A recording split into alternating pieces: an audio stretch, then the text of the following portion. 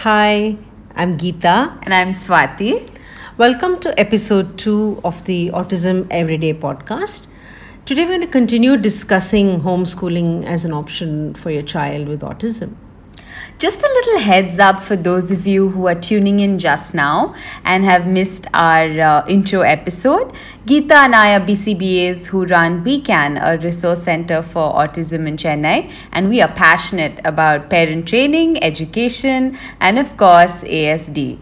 In episode 1, we spoke a little bit about the origins of homeschooling and the possibilities of homeschooling for a child with ASD. So today let's explore a little further to understand the variability and the reasons behind choosing to homeschool a child with autism over other, many probable modes of education. So let's examine why this may be a more viable option.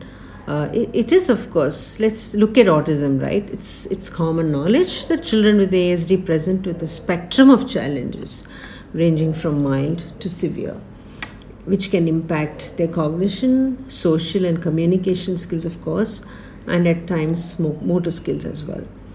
And they do present with challenges that include strengths that are sometimes way beyond their chronological age and some deficits that are well below their age, which can often present a very confusing picture to the educator, even to the parents actually, because they often wonder, how does this child know some things and where does he gain knowledge in some areas, and why does he have such profound difficulties in learning some seemingly very, very inane and simple things. So we sometimes see a very uneven skill development, almost what we can call splintered skills, right, in a lot of these children with autism. You're right. This rather complex combination of strengths and weaknesses most times calls for services from a variety of professionals. We have ABA professionals, that's us. We have occupational therapists, speech language pathologists at times. True. And then, of course, there are special educators. Yeah. Another layer of complexity is the behavioral aspect of it. Individuals with ASD often engage in aberrant behaviors of different topographies. We've heard of self-injurious behavior, property destruction, there's pica sometimes. We know kids who engage in negative vocalizations, stereotypy, and unfortunately sometimes even elopement, making the management of their behaviors rather complex if we have to address this in a classroom setup or an educational environment, as opposed to something that's a lot more sanitized, like a home or a one-to-one setup.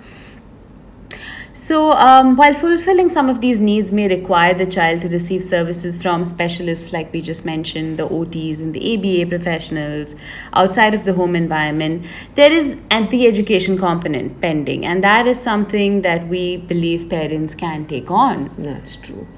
So now is the time to actually look at, we've been talking about the education component, and so let's look at an understanding of what exactly does the educational component mean in the case of early intervention, for example, for a child with autism. Right? We all know about the core deficits of autism. So when you look at the educational component, what's one big factor that's missing? Communication. Absolutely. Right? It's communication, and more communication. That's a core deficit of autism, and there has to be a whole lot of focus on that during early intervention and probably for the longest time through the child's development at different stages of life, different levels of communication and different things to talk about, right? Then there are play skills and there are imitation skills.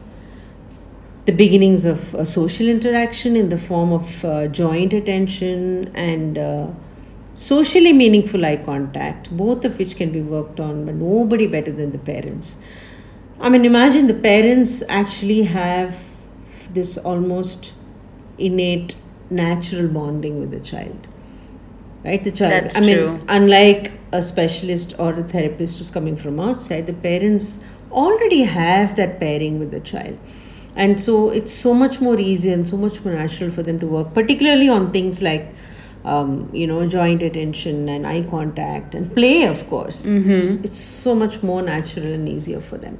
Yeah, that's right. And there's another aspect, which is self-help skills, which forms a major component of your child's education, something that happens more naturally and a lot more spontaneously at home with the parents' guidance and supervision.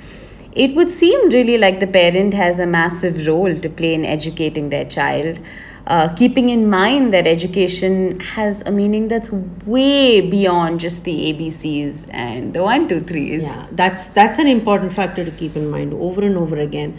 That what does education mean for a young child with autism? So this is going to, I mean, imagine if the child you chose to homeschool the child, right? It's going to call for some alignment of schedules for the parent, a lot of planning, a lot of interaction with educators, a lot of resources, both online and otherwise, and a whole lot of time that the parent will have to spend with the child. But then, the way to look at it is, wouldn't a parent actually spend time talking to a child, any child at all, right? Parents automatically spend time talking to the child, playing with them, regardless of diagnosis, except when the child is a child with autism. Then all of these interactions are a little more goal-oriented than just quality time that is spent with the child. That's the only tiny bit of difference. And of course, a good thing about homeschooling a child with autism is that all of these areas that we defined as education early on, right? Communication, play, imitation, none of them need to be delivered or taught sitting at a chair or a table. You don't need a desk, you don't need a blackboard. It doesn't have to be a classroom setting. But most of these are learnings that can happen just every day and every moment. Opportunities are present at all times to teach these skills and what is called education for children at that level. The added advantage, of course, of being taught at home by the parents is that there is instant generalization. I mean, the skill is being learned in the very same environment where the skills are expected to be used. I mean, what better than that to actually help the child generalize and use the skills like ASAP. I've learned it, I'm using it, and bingo, it's right out there. Absolutely. Meal times, right? For example, that's a classic case. It's a wonderful time for social interaction, a parent-child bonding moment even, and a space to practice communication skills and real ground to learn self-help skills. Which sort of takes us to another topic that we'll address in an upcoming episode, meal times and your fussy eater. Mealtimes can be really troublesome for some, but present with a whole range of learning opportunities as well. Yeah, depends on which side you are. But it's absolutely a great time where so much, it's full of possibilities, really. So going back to homeschooling, let's sum up some of the advantages of choosing this form of education for a child with autism.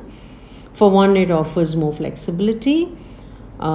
And like we said, it addresses the core deficits that a child with autism has. It's a most natural environment to learn in. And the child is happier and he's learning with the most bonded teachers, which are the parents. And you know what? The winner along the way is the fact that there's no bullying because there is no opportunity. This is something we didn't talk about, but yeah, it's definitely one of the advantages of being homeschooled. Yeah. On that note, we are signing off this episode. Thank you for tuning in to Autism Every Day. Stay safe and see you next time. Bye-bye.